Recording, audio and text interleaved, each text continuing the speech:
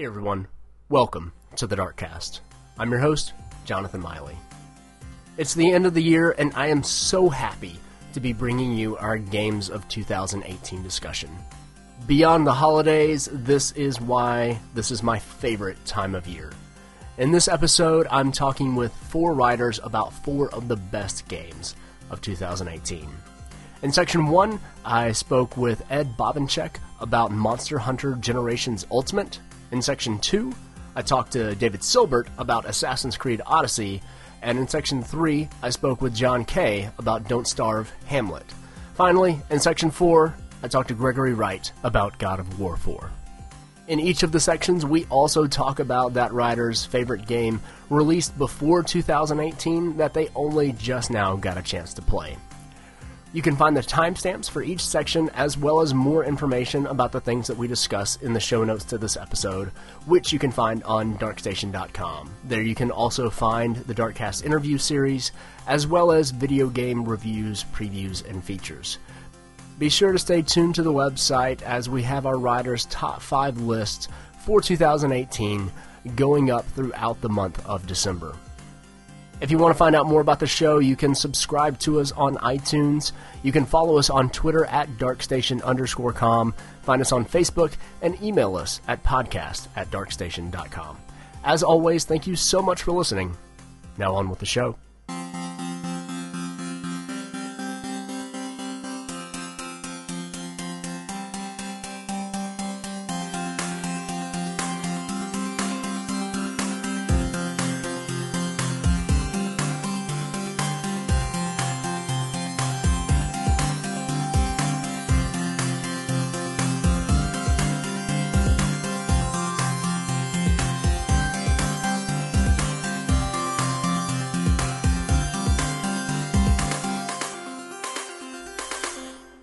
Welcome back to the Darkcast, everybody. I'm Jonathan Miley. Joining me today is Ed Bobincheck. Is that how your name's? All right, fantastic. It's exactly the way it's spelled. Fantastic. How are you doing, Ed? Doing all right. You took the words out of my mouth with that, too. That's how I tell everyone. We're here to talk about some of our favorite games of the year because, crazily enough, 2018 is almost over, and I'm not sure where it went. But it's gone, so it's time to do what we do at the end of the year and make lists of things because that's fun. So, what are we talking about today, Ed? We're going to talk about probably actually going to be my game of the year, Monster Hunter Generations Ultimate. Okay. Now, I feel like a lot of people hear you say Monster Hunter and assume you're going to finish that phrase with the word world. Because that was a pretty popular game earlier this year. Did you play World? I did. I picked it up at launch, special edition. I got my Nier Gigante statue in my man cave, right next to the pop figure I picked up when I got it. And I played a good amount of it, but one of the reasons why I'm giving Generations Ultimate the nod over World for me is both like the content and just the end game, just how expansive it is. Because I enjoyed World. I thought the story's great. I've been playing since 3 Ultimate. I played every game since, and so I'm not as veteran as the originals, but I've logged in a good few thousand hours into all the titles, and I played World. And I think it's a great way to move the franchise forward and keep it both in the roots of Monster Hunter and make it more accessible to players. But Generations Ultimate, to me, was the better game because I won't lie, I played it last year in Japanese Monster Hunter XX. When I got my Switch, my friend gave me his Japanese physical copy, and I logged a good few hundred hours into that despite not knowing any Japanese. Wow. That's impressive. Google Translate is a heck of a tool. Plus, if you play the other games, it's easy enough to figure out a lot of the things. And one of the nice things about Monster Hunter is that it is there's a lot of non-verbal things in there, or enough distinctions that you can tell things apart. Okay. Very cool. So what, for people that don't know a lot about Monster Hunter, what is Monster Hunter Generations Ultimate? So it's it's the last game in the old style of Monster Hunter, and it's basically it's a boss rush kind of game. So you take on a quest for hunting any number of monsters. Well, there's a few number of monsters, but so many monsters, a certain monster, or a few of them, or this game, unlike World, will have a lot of the smaller quests. So you might have to collect, 10 unique mushrooms, or you need to kill 30 Conchu. And you go into the map, and there's little sections, and you solve the task, and then you get a bunch of items, and you use those items to build new weapons and armor, which allow you to then hunt and take on harder quests, and so on and so forth. So you build yourself up by taking on challenge after challenge and using those rewards and funneling it in towards your strength. So I don't know a lot about Monster Hunter. It's intimidated the crap out of me. I've never even tried to play any of them. How does all of that differ from World? So one thing World did was it opened up the full map. So when you go into the quest, you have access from every access with no loading points. What World does, or that's what World kind of opened up the whole thing and made it more of a living environment. So you're one piece of this full ecosystem. The old school of Monster Hunter was more of like arena battles. So each little area is separate, and monsters will go from area to area, and that's how you follow them. You hunt them down, and you'd hunt them and fight them in this one particular area. So it's more, and the regions change, the battlegrounds change. There's elevations. You've got, some of them have featured water, which a lot of the fans don't like. I was indifferent on, but in this one there's none. But it's just more of like a, one-on-one battle, inside of an arena versus World, which is more of you entering this ecosystem and clearing intruders or hunting down things and almost being the intruder into this, as they call it, a world. Okay. Gotcha. Whereas the older style of Monster Hunter, it's more just level-based in a way, like any other game, as opposed to being a sandbox or open world. Yeah, that's a good way to put it. Gotcha. Okay. Yeah, whenever I hear people talk about having to log like hundreds of hours into a game before you like start to get good at it, then I'm just like, I can't. See, I have a semi-seizure, and it just... I'll actually disagree with that. I don't think you need to log hundreds of hours to be good. It really is a mind over matter thing, because I've played 3 Ultimate hundreds of hours. I've played 4 Ultimate hundreds of hours. I played the first generation's hundreds of hours, and I've played Double X hundreds of hours. Heck, I've played this game before, and I still go into challenges. I'll fail. I'll be intimidated, and I'll kind of avoid it. I'll do a bunch of older quests that I avoided for a while. I'm overpowered on. It's more of a mind over matter, because once you realize that you can do it, that's really the biggest hurdle to get over. It's all that mental aspect. You got to go in, and you can't be afraid. You got to just go in there and try it, because you're not going to get better until you try it. But it's not. You don't need hundreds of hours. You just need to find the right little groove, get to your groove. It's like a quarterback. If they get that out of rhythm, they're going to look really bad. But once they get in there, once they kind of hit that, they're solid. They're good. You get a little break, but you go back in. Okay. And another feature about it, too, is that it's also about being prepared. Because, Dark Souls, I said, prepare to die, but this is prepare to survive, I would say. You can go into any quest, at any point, and you can do really good, or you can do really bad. It all depends on what weapon you've got equipped and what armor you've got equipped. And I think that's the biggest hurdle. And that's actually what I like about World, was they took away a lot of that stress at times, where every item will give you some benefit. Where in Generations Ultimate, you can look super cool, But if you don't get all those skill points added up right, you're going to have no skills. You're going to have lower, resistances, and you're just going to get wrecked. Interesting. Well, we'll see next year, because I have a feeling I'm probably going to buy the new Monster Hunter because they're bringing Geralt of Rivia from The Witcher into it, and I have a bizarre compulsion to buy everything that is attached to The Witcher multiple times.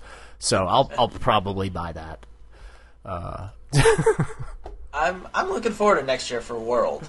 I really am. I think they're going to have a big thing. And it's one thing I love about the Monster Hunter franchise, because I learned this about Capcom, is it's one company, but each Street Fighter, that's its own little studio inside of Capcom. Monster Hunter is its own studio inside of Capcom. So, you might hear about the bad things Capcom has done, but you don't hear about a lot of these good things that Monster Hunter really does. I mean, I don't even know if it's going to be paid yet or not, but all this DLC that I've had so far has been free.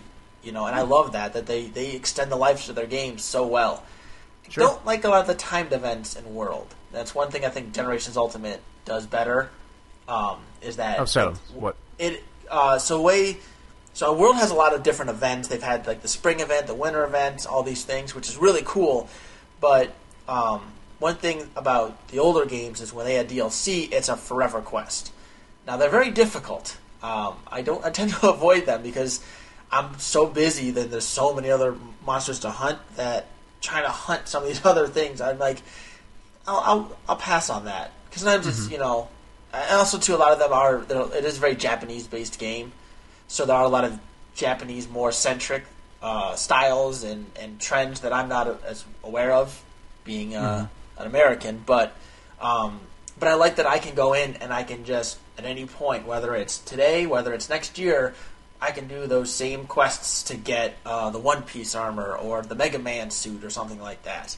Whereas, like I know the Aloy quest was only timed, and a lot of these festival events that have these particular quests are timed. And being a father, and I'm sure a lot of people listening are parents, it's harder to find times to play when you got kids. Sometimes you can play with them, but you need, when you only got a week to get something done, that week goes by very quickly.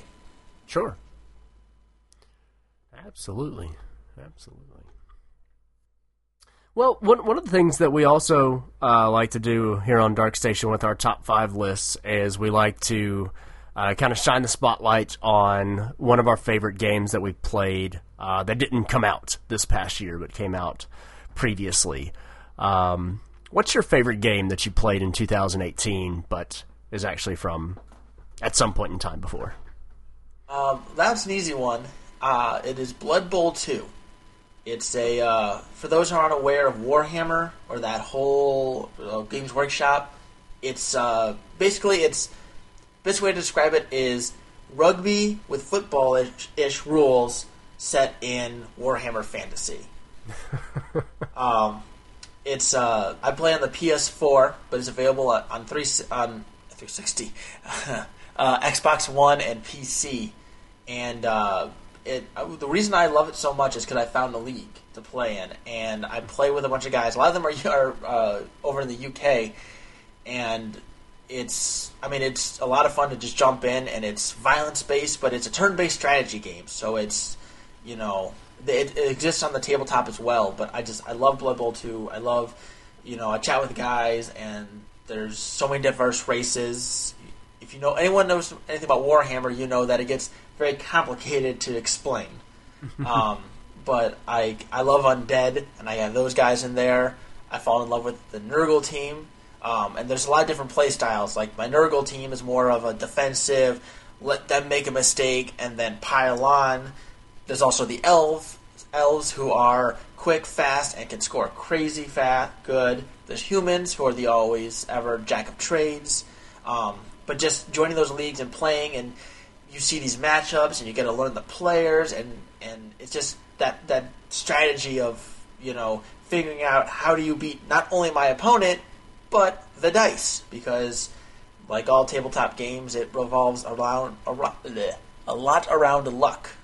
And I got a little mad yesterday because I had some pretty bad luck in my game. Unfortunately, I lost, but I still had fun. That's always good. I think it's a sign of a good sports game, which this is a sports strategy game, I guess. Yeah. But if you can lose and still have fun, then it's a good time. The trick is you got to find A, the little things, and B, you got to remember that for every bit of bad luck happening to you, it's going to flip and you're going to have all that good luck and someone's going to be on the other side of it. And that's what helps me, because I've had plenty of games where everything went my way and I dominated, and then 2 games later I can barely even get a player to move 2 squares without falling on his face. Well, Ed, any final thoughts about either Monster Hunter or Blood Bowl before we move on to the next section? The big thing I'll say is that for those who have played Monster Hunter World, if you own a Switch, I highly recommend giving Generations Ultimate a chance. It's very different. There's a lot of things that have changed. The armor sets are different. Some of the weapons work is different. Even the map and the amount of monsters is different. But there's a lot of content in there. There's a lot of, being on the go is also a lot of fun, because I can pick up and do a quick hunt while I'm waiting, for something. I picked up my phone today and I was able to play a little bit there. It's a lot of difference, but there's a lot of online help, and it's one thing that Monster Hunter community has taught me is that the online community for that game is huge. I've actually got an app on my phone that allows me to look, tells me all the information I need about monsters, weapons, armor, skills, all these different things. There's so many resources out there to help you. So if you're able to, get it. It's different. It'll take some time. Don't be afraid to ask for help. Don't be afraid to look up some things. And, be prepared. Go in prepared, and you will take out everything from the Tetsukabra to the Alterion to the Narcacos. Probably pronounced that wrong. But definitely give it a shot. Well, awesome. Well, thanks, Ed, and we'll talk to you again soon. Talk to you again soon. Thanks for having me on.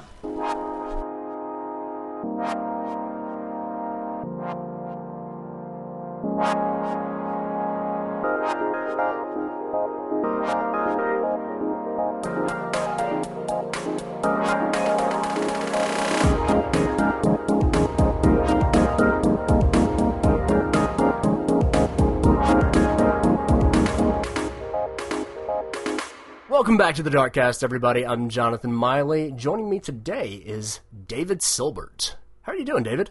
I'm doing well, Jonathan. How are you? How are you doing? I'm doing awesome. I'm glad to have you on the show. This is really great doing the Game of the Year stuff. We've had multiple people first time on the show, and hopefully they will be returning voices in the Darkcast throughout 2019. It's been exciting to meet new people. Yeah, no, it's funny. As soon as we started recording, now I suddenly got kind of nervous, but no, hopefully this will be good. I'm excited to chat. Don't be nervous. We're just two people talking about video games. That's all this is. If anything happens, we just leave it in post. It'll be fine. That's excellent. Sounds good to me. Yeah. Well, we're here to talk about some of our favorite games of 2018, and what have you picked to talk about? Yeah, so I picked Assassin's Creed Odyssey.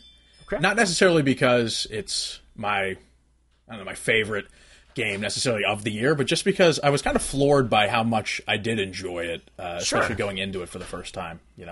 Now, what is your kind of experience with Assassin's Creed before Odyssey? Yeah, that's a good. So I've played. I think I've dabbled with almost all of them. I started with the first one. Played through the entirety of Assassin's Creed 1. Played all the Ezio games. Touched on 3 a little bit, though I kind of stopped midway through, and then I've just played every now and again. I've picked up an Assassin's Creed game and probably put it down just because they've gotten bigger and bigger, and it's been tougher to Black Flag. I really enjoy that game. Never came close to finishing that, for example. Syndicate, I heard great things about. Never really finished it. So yeah, and I skipped Origins entirely. I'd been meaning to play it, but I was, Somebody actually gave me a copy of Origins, and really? I played through the beginning where you're like fighting a dude in a sandstorm, and then you come out to this small town, and like the first time you open the map, like there are immediately so many icons on the screen. I was like, oh no, turn off. Immediately done. So I went back and played some more, and it's really funny. There's a conversation between me and Alan, I think it's episode 3 that people can check out, where it's really funny. We had the exact opposite experiences with Origin and Odyssey, where he was just continually confused by Odyssey, but he fully understands the story and like motivations behind characters and everything in Origins, and I couldn't tell you anything about Origins. I went on to play to the point where you get to Alexandria and you meet your wife, but I know nothing. I was so confused by that game, and I'm not sure why. And on the flip side, I have no idea how Alan is confused by Odyssey because it feels incredibly straightforward and understandable to me. So it's really hilarious. But what are some of the things that make Assassin's Creed Odyssey one of your favorite games of the past year? Yeah, I think the important lens to look at when kind of assessing this game is, as somebody in the working world now, like I'm recently out of college, but I've been working for a little bit now, and one of the main things that's been, I hesitate to call it like a plague, but like one of the things that's been hindering my playing through of games and my backlog and things that come out during the year is just how little time I have now that I can devote to games throughout the week. So it's a lot of it's working. Usually on the weekend I have maximum something along the tune of 5 to 10 hours to play through something, and a lot of that time gets sucked up playing something like Hearthstone or rounds of Smash Brothers or whatever.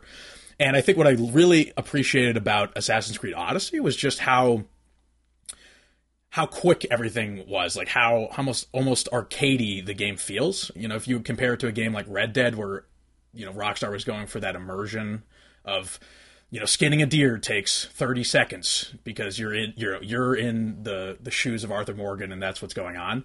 Right. Whereas you're looting something in Assassin's Creed Odyssey and it's instantaneous. It's like you pick it up. I don't think there's even an animation for like picking there's no up. Animation. They don't.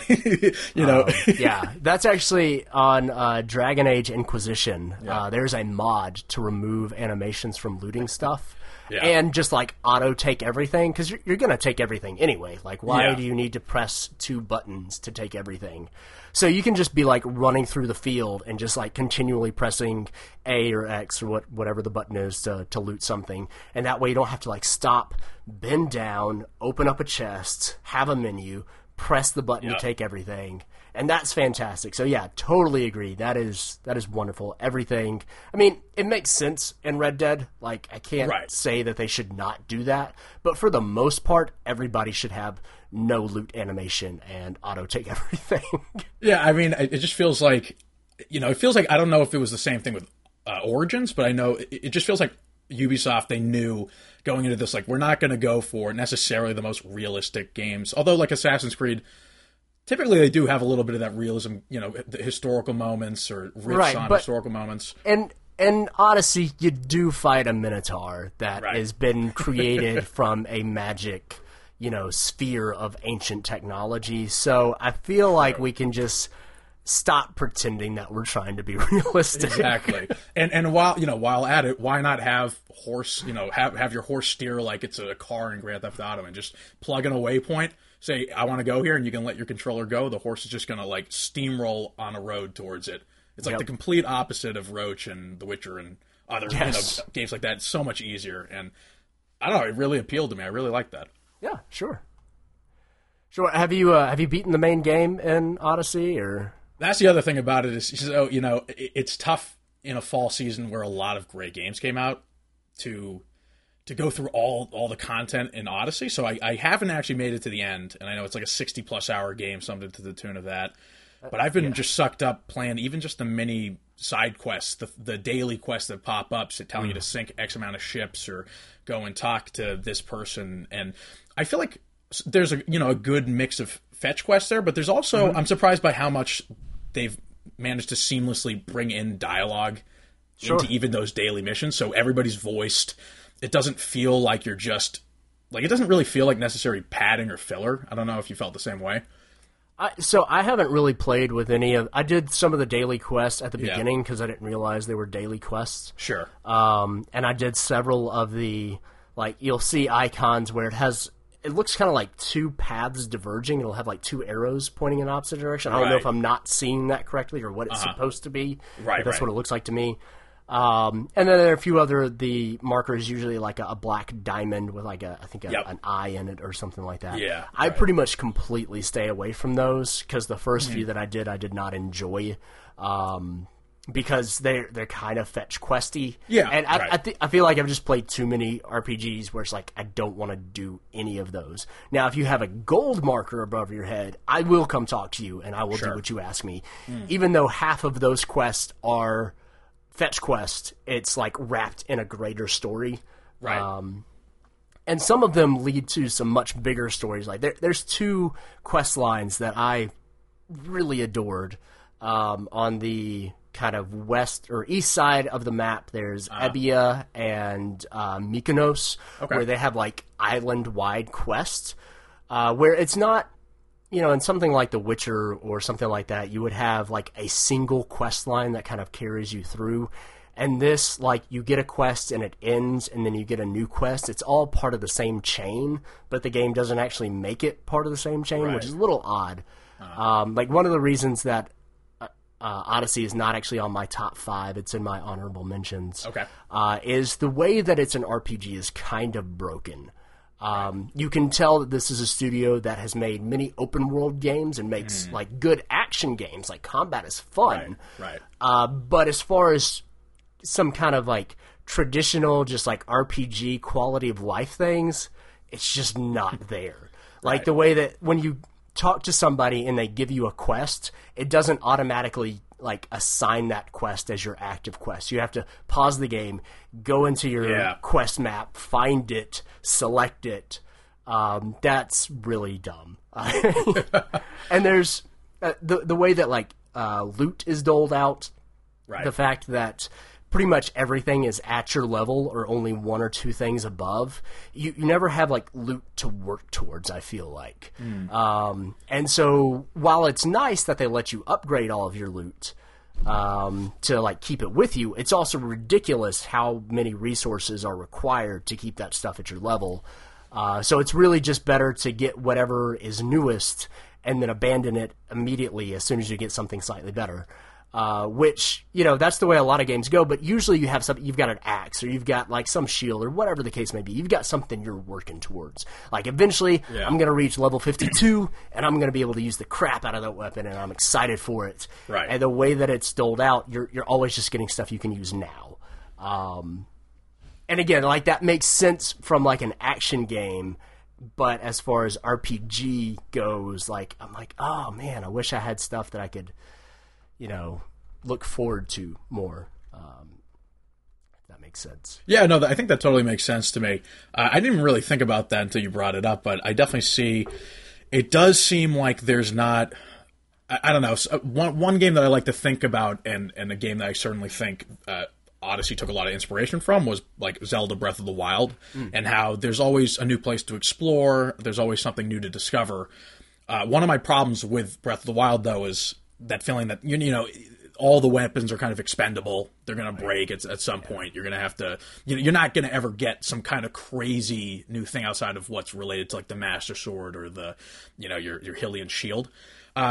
Odyssey, I guess it's kind of similar when I think about it like that, where you don't ever get like a level 99 weapon and this huge legendary that you're working towards. But I do think it's still kind of addictive to find, I don't know, maybe part of the reason why I like going through the fetch quests, even if they are fetch quests, is that there's always that kind of adrenaline of, wondering, am I going to get like a legendary weapon? What kind of rewards am I going to get from this? And I guess even if it's not quite that, that quality of life RPG standard that we have with Witcher in terms of how, detailed the quests are and, how detailed the world is, I do think that you take the gameplay fundamentals that Assassin's Creed has always had, and then you add this new rich layer of RPG light, for lack of a better term, onto it. And I don't know, it made an interesting mix for me as somebody who just didn't play the first one with Origins. And, when playing through, it was something where, am I going to say it's necessarily, I had a better time with it than a pure RPG game like Witcher, or a pure action game like Red Dead, or open world game like that? Maybe not. but something about it just struck me as, wow, like, I don't have a lot of time on my hands. I can just jump into some time playing Assassin's Creed Odyssey, run around the map, doing some, flipping up to the Icarus, the bird in the sky, right. Plug out a hideout, do some kind of like Far Cry-esque stealthing around and looting and all that kind of good stuff. And just like, it feels almost to me that it brings in a lot of the interesting parts of past Assassin's Creed game. That's the other kind of part of it to me. Sure. Maybe even aside from the role-playing aspects. If you think certain Assassin's Creed games kind of, I know naval combat started with Assassin's Creed 3, and then it kind of was a question of whether or not it was in or out for certain games, like Unity, I don't believe used it, but then... Didn't know. And Syndicate didn't either, but then Rogue had it. So it almost like we split off into a timeline where you had games like Black Flag that were these sprawling worlds where you can have a ship and you're exploring and doing all this good stuff. I think it's cool that Odyssey has naval combat, an expansive open world, but it still has some of that Assassin's-ish stealth that we had from the first game. Or sure. It feels like it's made a nice mix of good and new and old, I guess. Yeah. One of the things that I actually really like about it is, one, like, there's enough skills in the game that I think after you reach level 50, you continue to get like levels, and you could get all the skills if you wanted to. Right. But for the most part, like, you're actually having to pick and choose how you want to play. It's not, like, really one of my only complaints against the Spider-Man is the fact that the way its skill tree works is you're not choosing how you play Spider-Man. You're really just picking the order that you're opening up these abilities. Right. And, it makes sense. All of those things are things that, like, Spider-Man should and kind of could do. So it makes sense in that game. It's really just kind of a personal preference of how skill trees work for me. But one of the things that I like about this one, and one of the complaints I've heard about this game, is the fact that, you can't be a stealthy assassin anymore. It's all about the combat. Right. It's like, no, that's not true. Right. I can assassinate, like, everybody. It's really like the elite guards that are like 2 levels above me, I think, or more, like, those are the people I can assassinate. But right. because I put my points into the assassin's tree, and because I like gear my gear towards the stuff that gives me assassin like kill buffs or whatever, however it terms it. Right. Like, I'm really good at being an assassin and like dropping on people and killing them in one blow. So the fact that I'm able to kind of like build towards that is great, and that's one of the things that I really like about it, because I can be stealthy, I can hide in the bushes, I can assassinate that guy, I can throw my spear and like chain link like 5 kills in a row, and it's really satisfying to do. Right. Yeah. No, I think it's. Again, it takes a lot of interesting elements of different Assassin's Creed games and different games outside of the genre that I just didn't anticipate going in. And I think that's just part of why I was maybe just surprised. Maybe part of it is just the surprise of picking up an Assassin's Creed game and telling myself, I had never really thought of this series as being, I don't know, Game of the Year worthy, or, I mean, of course they're AAA games, but I never really, I think outside of maybe Assassin's Creed 2 and Assassin's Creed Brotherhood, I never really thought of the series as, these are potential Game of the Year winners. And playing through Assassin's Creed Odyssey for me, I just feel like I could get lost in that world, and there's so much left to discover. It remains to be seen whether or not the game gets a little repetitive going on, because I think I've played something around 20, 30 hours.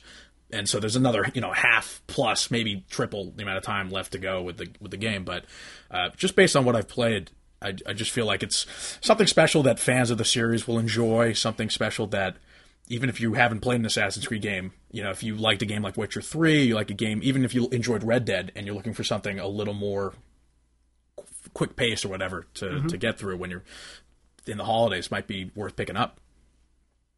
Absolutely. Well, one of the other things that we like to do with our top 5 list is kind of shine the spotlights on one of our favorite games that we only just now played in 2018, but is from some time in the past. What is your pick for favorite game of 2018 that was actually not released in 2018? Yeah, so this was a pretty easy pick for me. I went with Hollow Knight, the Switch port, because, and I guess it's just, technically the Switch port came out in 2018, right? But sure, Hollow Knight proper came out last year, and I remember it was one of my most anticipated games last year. I remember every Nintendo Direct, I would be like, what, trying to make predictions. What's going to happen? What's going to happen? Oh, Team Cherry is going to finally announce the release date for Hollow Knight on Switch. Like, it's going to happen. And it never happened. And I had my guard down finally this E3 when when finally during the Direct they say, oh, and Hollow Knight available now. And I think I just completely lost it. I was like, oh my God, it's out now. I have to play it. And you know what? I really enjoyed it. I mean, I think there were a lot of good Metroidvania games that came out this year, and many of which I haven't had the chance to play, but games like Guacamelee 2, Roku's Island Express, that made my honorable mentions just because it's, a shake-up of pinball and Metroidvania. There were games like Chasm, which I reviewed for the site, which I wasn't super fond of, but, there were just a lot of, different Metroidvania experiences that came out this year, and none had the scope, the scale, the personality, the charm, the mystery behind it and its world and the characters that, Hollow Knight just really delivered on all fronts with that for me. Absolutely. Yeah, I played that I think I got it on PC. Right. And I've not finished it. I've not gotten anywhere near finishing it. Yeah. I've pretty much given up on it because it is. So there are certain games that have a particular brand of difficulty that I really jive with, and I love everything about this game except how hard it is. Yeah. I'm trying to remember what boss I got. So you go to like a broken down castle, like way. Yes. I mean, obviously, all of the game is way underground. Right. But maybe it's the Soul Master. I think that might be Was it guy. Was it a mandatory boss? Yeah, it's a mandatory boss. It's one of the ones that you. I think it's the one that gives you the ability to do like a slam on the ground. Okay. And like I was able to tackle a couple of the side bosses that you don't have to do. Yeah. And I love like the way the game controls. The music is just like audibly gorgeous. The music's fantastic. But like I got to this boss and I don't know how many times I tried, but I was just not able to meddle my way through it. And I appreciate that game from afar now. Sure. It is great, but it is not for me. Yeah, I mean, it's funny though because I don't really consider myself to be. This is not me bragging about my skills or anything like that, but like I don't really consider myself to be that searching for that hardcore kind of gameplay experience. Like I love Bloodborne, but I really didn't click with the rest of the Souls franchise. Like those games just really aren't for me. But I mean, in many ways, you can see the influence of a game like that on Hollow Knight. But for whatever reason, I came into it and thought to myself, yeah, this game is challenging. But thankfully, I guess through the various charms you can equip and many of the routes. I guess what I really appreciated about the game is it's possible to play the game according to you. It almost feels like a Breath of the Wild, like that formula matched to a 2D Metroidvania game, because you can unlock items in certain ways, and that unlocks certain zones before others, and so you're able to kind of go around the map with your own agenda, and based on your playstyle, you might unlock something before a friend of yours might unlock something at a different point in the game. That kind of struck me as interesting, especially given how kind of vast the world is, and this game is like a 40-plus hour experience that, at least in my opinion, didn't have a lot of filler. Not a lot of repetition of enemy types, not a lot of repetition of bosses. No, you're constantly finding new areas, new enemies, new. Yeah. I think that's one of the other thing that I feel like I have a hard time with the game is that, like, you're never just fighting one enemy for too terribly long. You're constantly facing a new challenge. Yeah. And, when a game kind of throws the same enemy at you for a while, you're like, oh, I got this. Right. And I think kind of maybe the way the game is structured, you mentioned, the Bloodborne kind of Souls angle, where you die, you go back to a bench, and then you have to retrieve your whatever the experience in the game is. I don't remember what it's called. Yeah. But yeah, I think because you can kind of replay areas because of dying, you could get really good at one particular enemy type. Whatever its difficulty is, like I'm finding other things just a little too hard. Yeah. But yeah, no, that is an excellent game, and I would highly recommend anybody play it. If you like Metroidvania style stuff, and if you like Dark Souls or Bloodborne, absolutely, give it a shot. 100%. Awesome. Well, cool. That does it for this part of the show. Any final thoughts about either Assassin's Creed or Hollow Knight? No, other than everybody that listens to this should consider playing both. Awesome. All right, well, thanks, David, and we'll be back in just a moment to talk about more of our favorite games of the year. Thank you, Jonathan.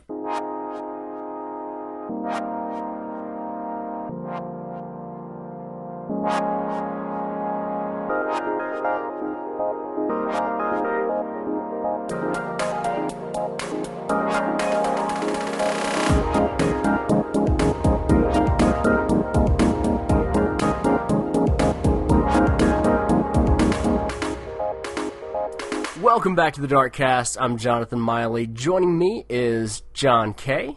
How are you doing, John? I'm excellent. How are you doing? I'm doing great. I'm glad to be doing Game of the Year stuff. We took a break last year. We are back though, and I'm excited for the new format to hear from a bunch of different people on some of their favorite games of the year. So I think this is going to be really fun. It's that time of year again, isn't it? Yeah, it came by quick, or came up quick, or whatever the correct verbiage is there. But it's here now.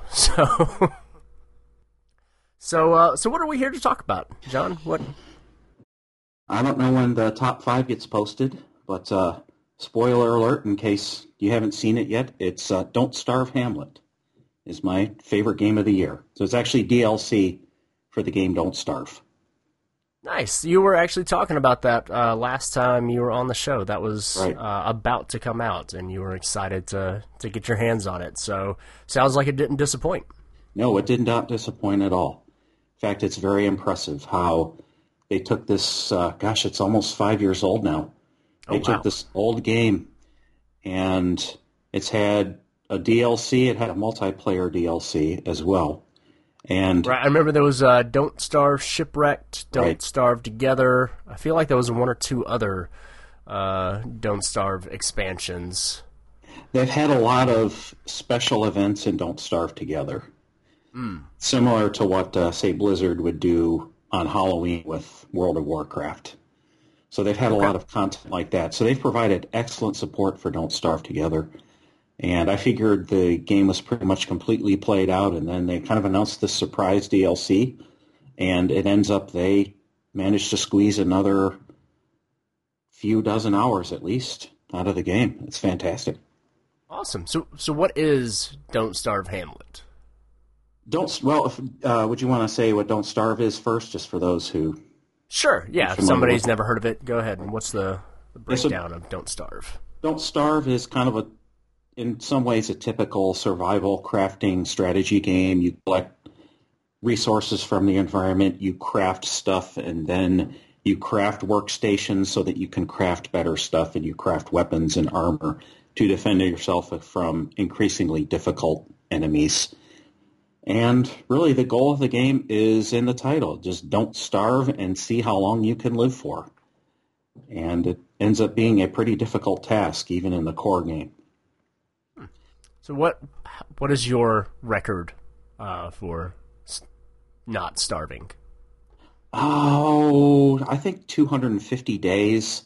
And after that, I kind of just would usually get sick of that one world and then start a fresh world with a new character. I think I still have those old worlds kind of lingering around if I ever want to pick them up again. Okay. But, no, it's possible to make it that far once you learn the tricks. Gotcha. They have seasons and they have tons of hazards, and just about everything in the game kills you the first time that you experience it because you don't know how to deal with it. Okay.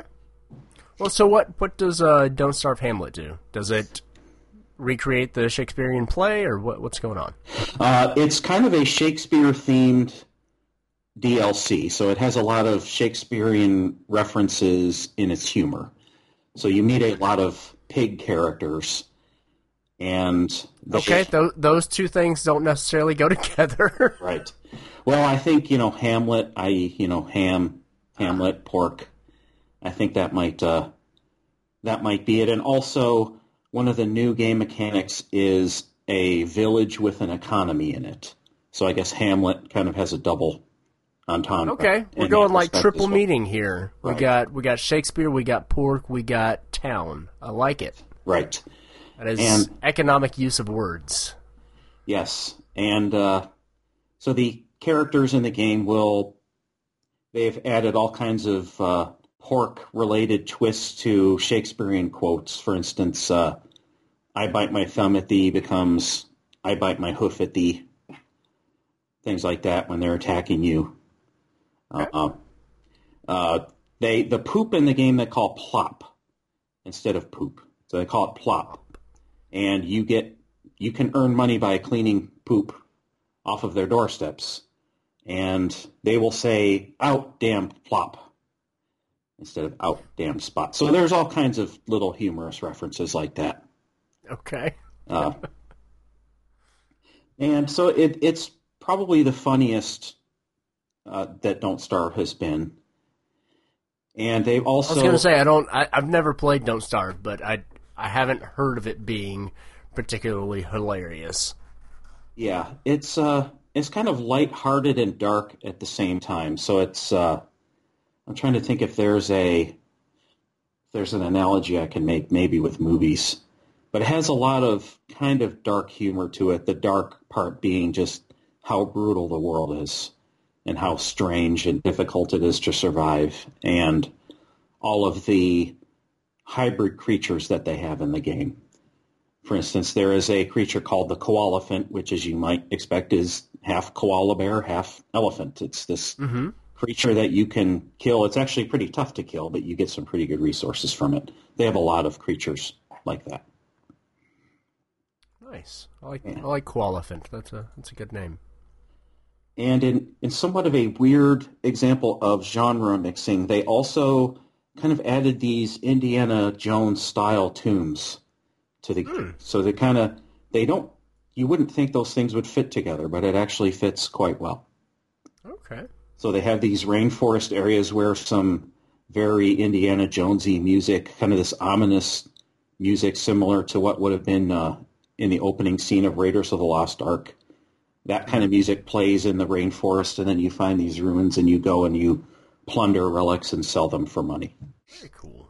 Very cool. So aside from, just kind of reinventing an old game and adding all this content, kind of what makes this your game of the year? Well, I think it's, like I said, I like the humor a lot, but I think what's amazing about this is that they managed to add game mechanics that change the survival strategies that you've come up with over however many hours you've played the other games. So just about any evergreen game, whether it's a survival game or maybe if you play a game like Civilization, you kind of hone in on some strategies that you play with every time. And the game plays out somewhat different, but even after 200 hours, just about anything starts to get repetitive in some way.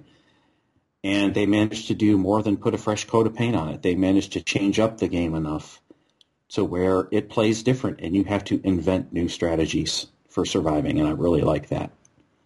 I think that's pretty brilliant that they managed to do that after all of this content that they've come out with. Excellent. Now, one of the things that we like to do with our top fives is we always write about one of our favorite games that we played that came out before whatever the year is. What is your pick for favorite game released before 2018 that you played in 2018?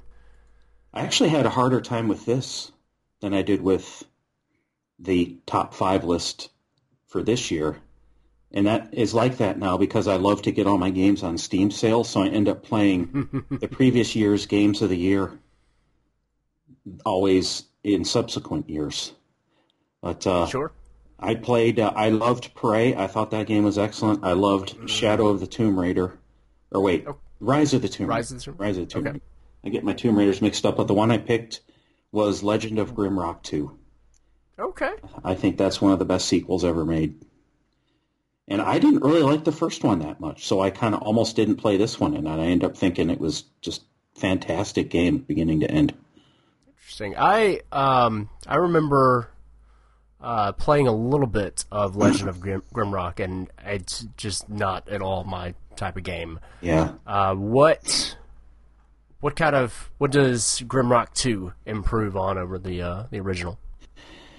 The first game was very much wore its old school dungeon crawling origins on its sleeve. I mean, it really made no apology about what it was. It was just a very old school grid-based game where the world virtually has no reason to exist other than to just give you hallways to walk down and treasure chests to find. And for this game, they actually set it on some kind of this open world island, which that has to be the first grid-based open world game that I played, well, at least the first one that I've enjoyed. And that was a huge expansion in how the game works because it made exploration very fun. They still had all of the secrets in it, but now the world is much bigger and you can kind of go where you please, mostly from the beginning. I mean, there's still some certain things that you have to unlock, but I think the big open world was a huge addition to it, and they added that without losing any of the charm or the character of the design. So they did not skimp on world detail at all. In fact, I think they enhanced it even. They added even more world detail this time, more environments, more enemies, smarter enemies. So a lot of the little tricks that you would use in the first game did not work anymore in this game, so you kind of had to learn new tricks. New character types. I mean, it was just a massive expansion of everything the game did right, and then added some things that probably nobody expected. Excellent. And that's very impressive considering the praise the first game got. I think they could have gotten away with just pooping out a sequel to that game and calling it a day. Or at least they could have gotten away with it commercially, but they didn't do that at all. They really exceeded expectations with that game, I think. I think that's one of the wonderful things about the indie scene, just kind of expanding as it has in the last, I guess, like 10 years now. People aren't worrying so much about selling 1 billion copies and making a ton of money. They're making a new game because they want to. And so a small team isn't going to make a sequel to a game that they loved just because, because they're going to make $1 billion. They're going to make it because they want to improve on what they did the last time and so on and so forth. So that is good to hear. That is not something I will play, but I am glad that you enjoyed it. It's, money obviously is important in this as a business at the end of the day, but it's good to see that there are still people who get the business part and the love of the hobby at the same time. It's very encouraging to see that still can happen. Mm-hmm. Absolutely. All right, well, any final thoughts about either Grimrock or Don't Starve Hamlet?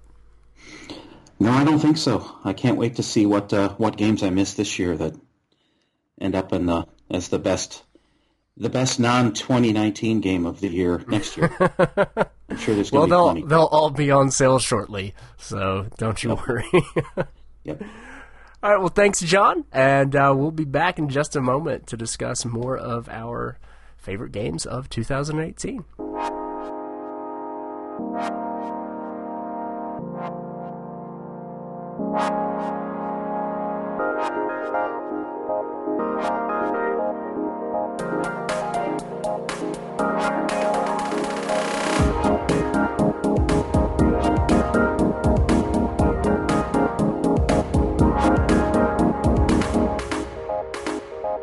Welcome back to the Darkcast. I'm Jonathan Miley. Joining me is Gregory Wright.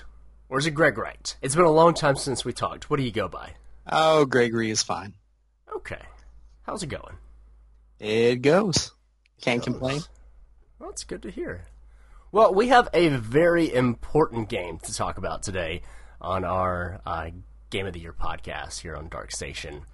What is that game, Greg? Oh, I am just so honored that I get to be the one to talk about this too. Because it is like, blew my mind that nobody wanted to talk about this yet. And I mean, they were all being nice to me. I get it. Yeah. And I'm thankful. They were paving the way. This is for you to talk about. Oh, yes. Now. For good reasons. We have what I personally consider to be the game of the year, the fantastic God of War. The not even reboot, more like the continuation, the epic continuation of Kratos and his journey. Many people for many people, it's either this or it's Red Dead Redemption 2. And they're both wrong, but that's okay. Right. And then we have the contrarians among us. No, we have the people that are right, and that's the choice. It's Spider-Man, so we can just lay that to the side. We don't have to argue. We can be friends. Everybody knows Spider-Man's the correct choice. Oh, okay. Anyway. But yes, epic continuation / reboot. I mean, I never really got into the previous games, and I feel like this has a pretty good, fresh start. I feel like there's a lot of stuff, if you're a part of the series, to kind of call back to, but also there's a reason they didn't call it God of War 4, and that's because it's also a good jumping off point, or whatever the correct term would be. Although many people do call it God of War 4 just to differentiate it from the first one, you know? Sure. I like to call it God of 4. Combine War and 4, yeah. Yeah, if it was all uppercase letters, then, we could do the terrible thing of replacing letters with numbers and have it be W4R and be, real cool. Which I think if God of War 4 came out when the original God of War came out, then that's exactly what they would have done. They absolutely would have. But yeah, Kratos is a little less edgy nowadays, which is a good thing overall. He's kind of toned down quite a bit on the anger. Still very angry though. So when he gets pushed, it will come out. But he has to be pushed this time at least, instead of just, automatically erupting into it, killing anything and everything around him.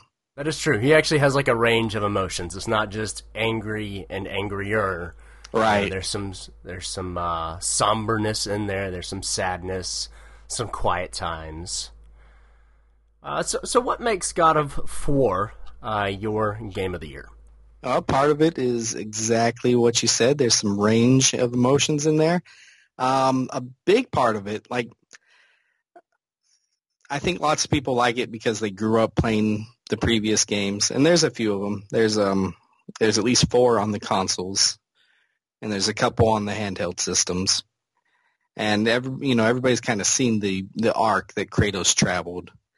And so, yeah, to see him rebooted like this, the biggest thing, when I first heard of this game, is that he's in a new land, and that means a whole new pantheon of gods. And what do you think Kratos is going to do with them? Right? So you already get this joy in you.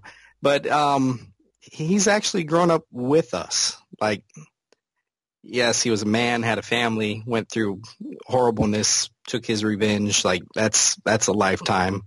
But he's really kind of matured after all this time being away. He's more in control of himself. He has a better range of emotions. The people that were playing those games back in the day, we're more adult. We have a better range of emotions. It really, his story arc in this game, especially with his new wife. I mean, this shouldn't be a spoiler. I consider anything in the first 10 minutes of a game totally not a spoiler. His new wife is dead. Right. He's got to take care of this kid. Lots of us didn't have kids back then, and lots of us have kids now. I think that helps. The transformation, the maturing, and it doesn't hurt that the story itself is just fantastic. Mm-hmm. Being a father, how do you feel the kind of writing and acting and everything captures both the Atreus as a child in the game, and then also Kratos as a father? Oh, yeah, that's a good question. They kind of rushed, and I mean, this is comparing a lifetime with kids growing up to a video game, of course, right? But they kind of rush this kid through like the adolescent phase a bit, and kind of angry at your parents, kind of mad, kind of I know what's best. Why don't you let me do things my own way? And of course, as we both know, like all kids are stupid. Right. Absolutely. They kind of rush that a bit, but they get a lot of it right, and it's even worse because Kratos doesn't feel like he deserves this at all. Like he knows his past, and it just haunts him, and so like he will know, like a moment will come in the game, he will know that what he needs to do is to reach out and just show a little love to his kid. And the game it's just so well paced and so well acted that he will reach out, and Atreus will be looking away, right? And he will stop himself from putting a hand on his boy. Mm-hmm. And like you can just feel, it's weird because you can't feel anything, of course, but you can just feel the heartache that he's going through as he just can't bring himself to do it. So do you think that's because he feels like he doesn't deserve this relationship? Like, he with all the things that he's done, he doesn't deserve to be in a loving relationship with a son that appreciates him or something like that? Or what do you think is going on? Yeah, he doesn't through his head. It's like he's afraid of relating to him or reaching out or showing that type of emotion, like he's unsure of himself. Okay. That's fair. And of course there's the, what makes this the game of the year is the boy jokes, right? all that is balanced out with, 10 minutes later he's going, boy, instructing him to do something. It's right. Fantastic. It is. How do you feel about the shift in perspective and the change in combat? Oh, yeah, that needed a facelift for sure. Like, there's definitely less weapons. The later God of War games were getting really heavy on the weapons. Like I actually replayed God of War 3 not too long ago. He had the blades and I can't remember the name of them, but they're the gauntlets, the lion gauntlets, Nephian lion or something like that. I can't remember. That sounds good to me. I don't know. He had a third set of blades, and he had a scythe in there somewhere. Like, it was too much, and each of them had their own moves, and it was good enough. It was cool. But this axe, man, this is an axe. Like, you can summon it back to your hand like Thor's hammer. Mm-hmm. If you can freeze things with it, you can hold it in place. You can summon it back as enemies are coming at you. You essentially have, I don't want to spoil things too much, but you only have like 3 sets of weapons this time, and they're more in depth. I like the combo system a lot better. The axe in and of itself is just like the greatest weapon ever. You can equip things to it that change what it can do. It has different pommels, different runes you can etch into it. They gave God of War a lot of RPG mechanics to kind of spice things up. Like Kratos himself levels up. Your gear levels up. You can put things in your gear. It's not too in depth, but it lasts throughout the game. It'll take you to the end. So, crazy question. If this game did not have the Leviathan axe, if it just had the normal chains of chaos, blades of chaos, whatever those weapons are called, right. If it was just, same perspective, same tone, everything else is the same, but he didn't have the axe, do you think this would be Game of the Year? Oh boy. I'm not saying that to detract from the rest of the game. I'm just, I think the axe is hard to imagine the best part of the entire game. Yeah, because the axe is involved in the puzzles. It's I think it's so much of who he is, which is crazy. Probably, I'm sure they could make something like the thing that makes the axe so good in reality is how much planning those developers put into not only like the combat, but how the axe affects the rest of the world. Thus, you see the puzzles, the fact that it can return to you. Like the amount of detail they put into that axe is what makes it. And honestly, if they took that out, like they would just probably, knowing them and knowing the amount of detail they love to put into this thing, they would probably put something in that we would just love just as much. Okay. So I'm going to say yes. So I know you don't want to spoil things. I feel like, we're far enough into the year that if we have some light spoilers, that's fine. But are you a fan of the twist at the end that involves a certain, character and a certain name? And we'll just leave it at that. Yeah. It's it doesn't make too like you gotta stretch mythology out a little bit to put Kratos pop center in the middle of it. Sure. But even with stretching Norse mythology that way, I feel like Santa Monica paid a lot better respect to Norse mythology than they ever did to Greek mythology. Yeah, you could say that. I enjoyed the twist. I also particularly enjoyed his nightmare at the end, where Thor comes knocking. That was fantastic. I really don't know how they're going to play out that twist, but they have this machine that can make you travel in between realms. So I feel it could go any number of ways, to be honest. But it was a pretty good twist.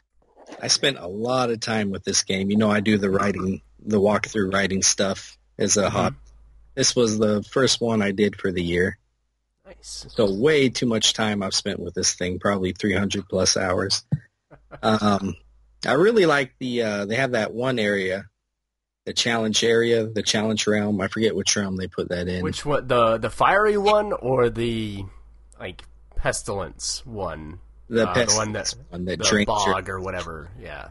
Yeah, that's definitely a challenge. The fire one is challenging too, because there's once you beat the normal trials and you beat the game, they unlock the Inferno, the extra hard trials. Those are hard.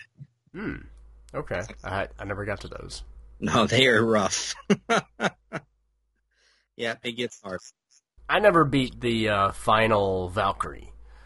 Oh, yeah. Those Valkyries were, for being an optional boss, those Valkyries were A+ material, too. Yeah. A good little addition to it's kind of open world, but not really, especially contrasted to, probably Spider-Man. I haven't played Spider-Man, but I imagine that's pretty open. Sure, I would call God of War a connected world, or even an interconnected world. Because there are elements where it's relatively open, but you it's just don't never get access to everything. Right, and it never really feels quite like a sandbox. It just feels like everything is contiguous, and I feel like that's a good feeling. I actually really appreciated that. I played God of War and enjoyed its open world at a time when I was really tired of open worlds. So I think that actually did a lot of a good thing with having that style of world. Yeah, I agree. Sometimes too much can be overwhelming, like the Assassin's Creed games. Oh, yeah. For some reason, I'm liking Odyssey, but those games have terrified me for years. Yeah, fair enough. All right, well, one of the things that we like to do with our top 5 lists is a favorite game from before 2018. What is your pick for this year? I picked Super Mario Odyssey for the website because I never played that game until the beginning of this year. Nice. Boy, I'm sure if I went and looked back, I could go pick something more unique or indie, but I'll go with it. I had a fantastic time with Odyssey. I don't play a lot of those Mario platformers at all. Mm-hmm. So the last one I played was 64. So it's been a while. That's quite a jump. Yeah. Yeah, it is. But That's okay. I went from Mario 64 to Mario Galaxy 2, so almost the same jump. But yeah, I mean the hat mechanic, just brilliant. Plus, it let them do a whole bunch of unique things with the different characters you could possess. Just fantastic.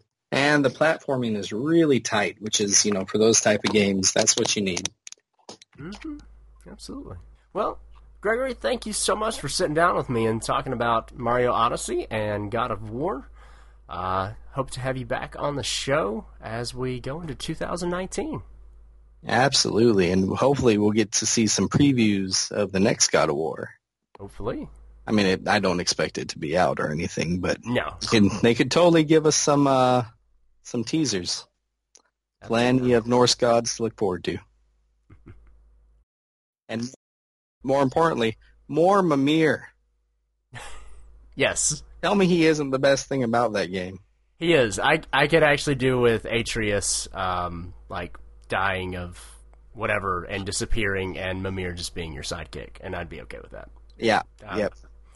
Maybe a contrarian opinion, but no, I mean, the true sidekick. I had to choose. If you're going to force me to pick one of them. I am. That's what we're doing. Hard choices here on the Darkcast today. Yeah, Mimir, all the way. Fantastic. All right, man. It was good talking to you, and you have a good one. Yep, you too. Take care.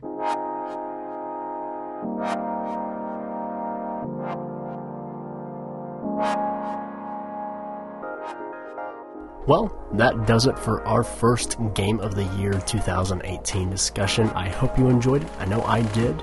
Remember, you can check out more information about the games that we discussed on darkstation.com, where you can find reviews, previews, and features, including our writers' top 5 list that'll be going live throughout the month of December.